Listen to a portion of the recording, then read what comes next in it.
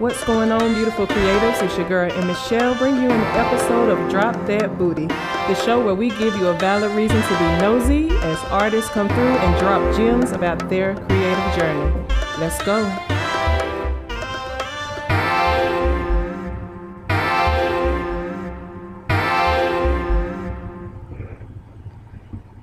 All right, today's special guest is a painter whose style is a combination of abstract and realism, and he's using his art to help you find your happiness.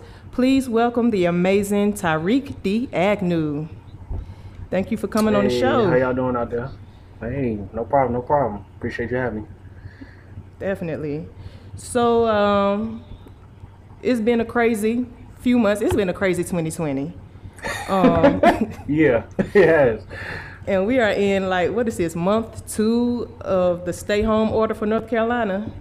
Yeah, about a month and a half, but it feels so much longer than that. It does. It's crazy. Yeah. So, as a creative, how have you been coping? I've been catching up on sleep. I'm not even gonna lie to you. I've been catching up on sleep. Just try to be productive. You're just trying to stay busy, really. I feel you. Trying to stay busy. So you said you've been sleeping, so you hadn't done any painting, any drawing, nothing. Well, I have. It's just been very sporadic because I'm more of a procrastinator. So it's if I gotta work the next morning, I'm a night owl, so I'll probably work all the way up until 5 o'clock and say, all right, I got 2 hours of sleep before I go to work. But with my sleep schedule kind of messed up or whatever, it's I sleep longer in the day, so it's I can put it off a little bit. I don't really have a deadline to put it off. You know what I mean? So It's kind of I'm fighting with myself a little bit just to make stuff. But I've made stuff. It's just you know what I mean. I don't know where the day's at, man. Oh man. So one of the things I know you talked about that art has helped you with is depression. And during these kind of times with the stay-home order, I know it's a lot of people. I deal with anxiety, and it's a lot of people dealing with depression. So tell me a little bit how you overcame depression, or if you're still dealing with it, and how you work through it with your art. I just go on the record. I say everybody deals with depression in some type of way, whether it's mild, medium, or high. Everybody's dealing with it. It's just how you cope with it. How I dealt with it was more of, I'm a humorous person. I like to laugh. I feel like laughter is good for the soul. So anything that makes me laugh, anything that engages me as far as just to put a smile on my face, I'm with it. And it's funny because painting necessarily doesn't do that, but I get so inspired when I see other people's artwork or anything really creative come from that. Someone else's mind is just wow, that's really dope, and I just want to see if I can do it. So, and I know I had some talent in high school, even though my art teacher gave me a C or whatever. But she ain't shit. She ain't. But, but it was just something, something new to try, and it worked out. It worked out pretty good so far. Yeah, so I want to talk about that laughter being good for the soul, because you said you were a comedian. What was that like? That was that was very interesting because I'm a quiet, kept person. I don't really open up to strangers very well. So it's funny because when I told my mom I want to try this comedy thing, she was like, you can't talk for shit. And I'm just well, it's one of the things where black people's oh, you funny around the house, but you ain't funny to random people type thing. Yeah. It kind of got to me a little bit, but it was kind of a little, I was in the mode of kind of proving her wrong a little bit. So it worked out good until I bombed my last one. And it just ain't, I'm not gonna say it discouraged me. It was just one of the things all right, I think I'm quiet, kept in the circle of my friends type thing. But I met a lot of dope people. I learned networking out of anything. I learned networking. You have to network as far as making it through any type of business. That was one quality I did take from that. But overall, it was one of them times. It was dope. It was really, really dope. So your first time performing comedy was a hit then?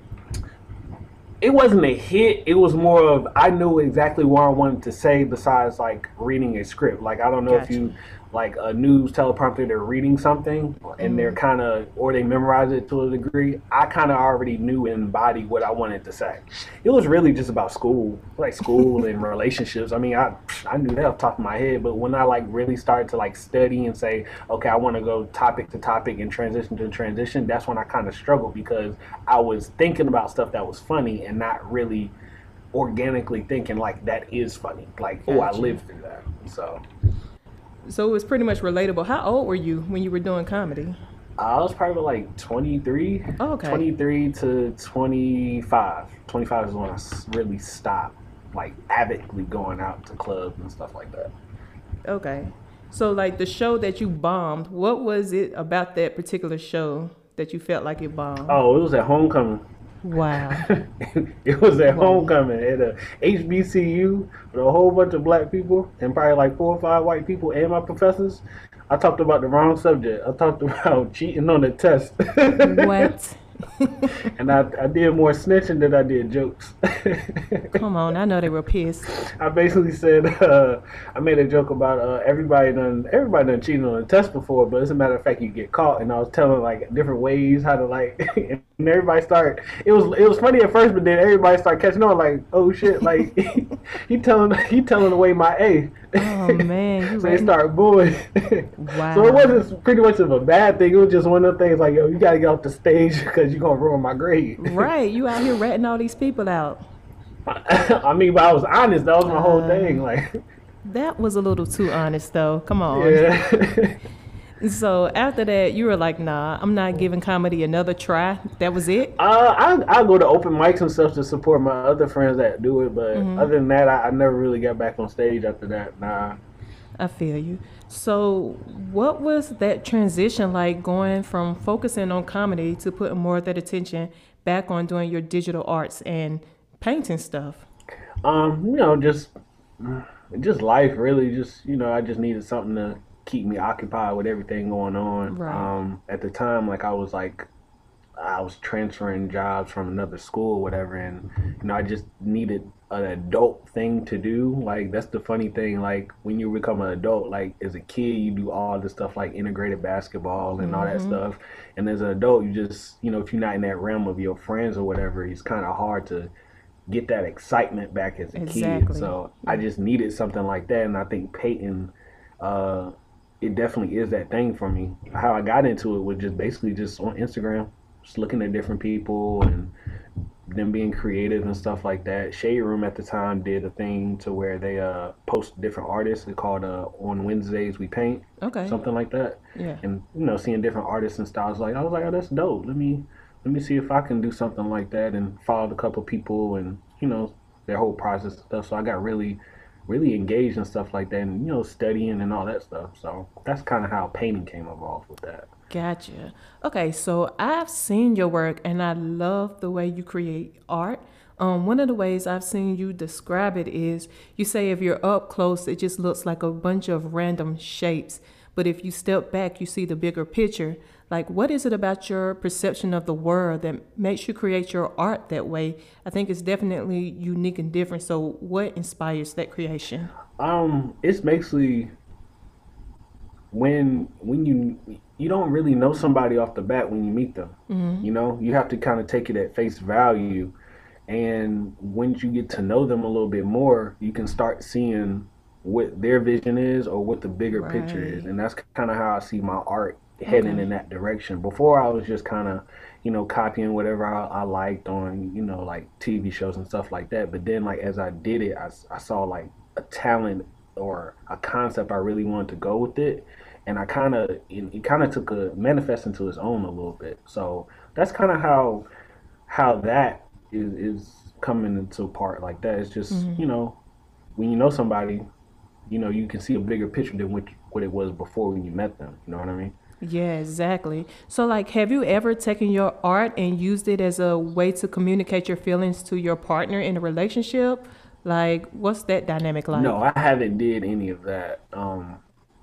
That's actually a good way to go about it, but I haven't really manifest any of and even my thoughts and my paintings, just kind of just like what I see, Okay. or like what I feel, or I might Google a concept and see if anybody has did it before. If no one has did it, I just try different, study different hands, Mm-hmm. or like portraits or anything like that, to see if anybody did that thing, and just kind of make it my own. I just try to do something different. That's the thing. Right. I don't want to be in the same lane as everyone else. Like my main thing about it is, if you see my artwork, I don't do a lot of celebrities, and I rarely do Hmm. any. I probably did two. My only time I really did two or three. Okay. But I don't want to do celebrities because I feel like that's kind of generating to like one audience. To be honest with you, like for example, if you're a Beyonce fan, you gonna fuck with Beyonce.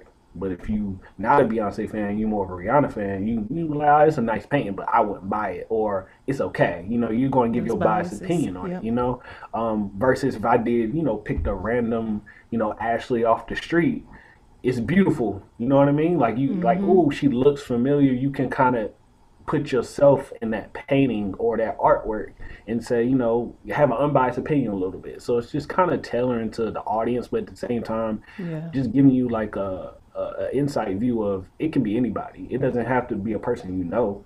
Right, and it makes it more personal because now your artwork becomes a reflection of us. Most We can see definitely. ourselves. Yeah, Most definitely. definitely. So when did you realize that painting is like your passion, it's your gift, and that thing that you want to keep doing, you know? When I realized that when I was going to work wasn't work. Wow.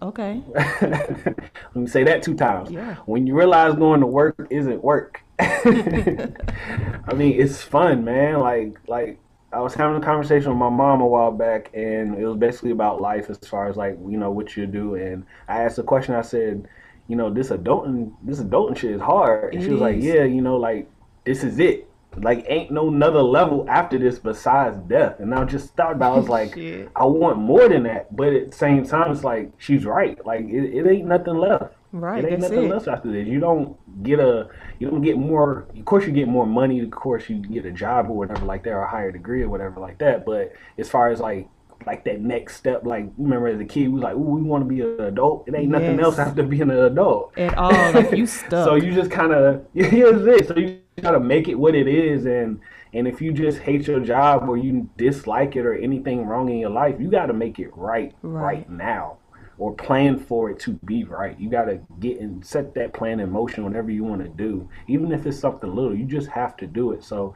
when I say find your happiness, it's more of you got to be happy with yourself, like before anything else manifests into what you want it to be. Wow. You know what? That sounds like a great spot to wrap it up. So thank you Yeah. for coming through. I appreciate you. Hey, hey, no problem, no problem. Appreciate you having me. Of course. And thank you to the audience for tuning in to this week's episode of Drop That Booty. This was the amazing painter and former comedian Tyreek D. Agnew. You can find him on Instagram at Oh Don't Judge Me. And until the next time, I hope you all take the time to find your happiness.